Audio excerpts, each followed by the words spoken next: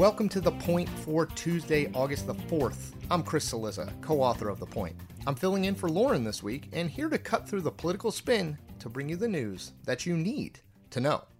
And the news you need to know today is President Donald Trump's interview with Axios, which ran on HBO on Monday night. And it was something.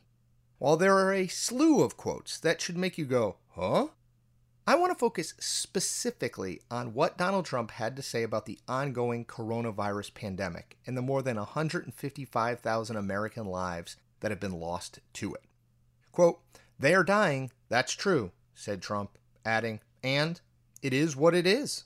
But that doesn't mean we aren't doing everything we can. It's under control as much as you can control it. This is a horrible plague." End quote. It is what it is. That's a stunning line from an American president, a sort of throw your hands up moment in which Trump suggests that there was simply no way that he could be expected to have handled all of this any better than he has. The problem for the president is we know there were other, better options.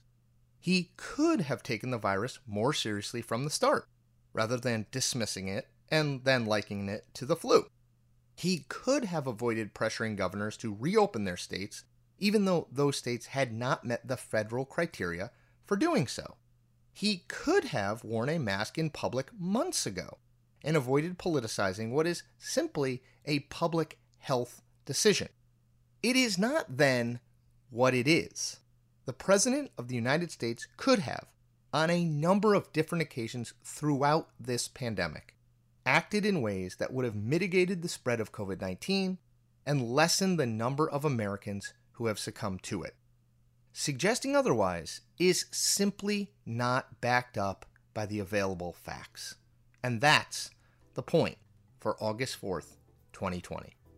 For more updates throughout the week, including our Sunday night campaign edition, subscribe to The Point newsletter at cnn.com/thepoint.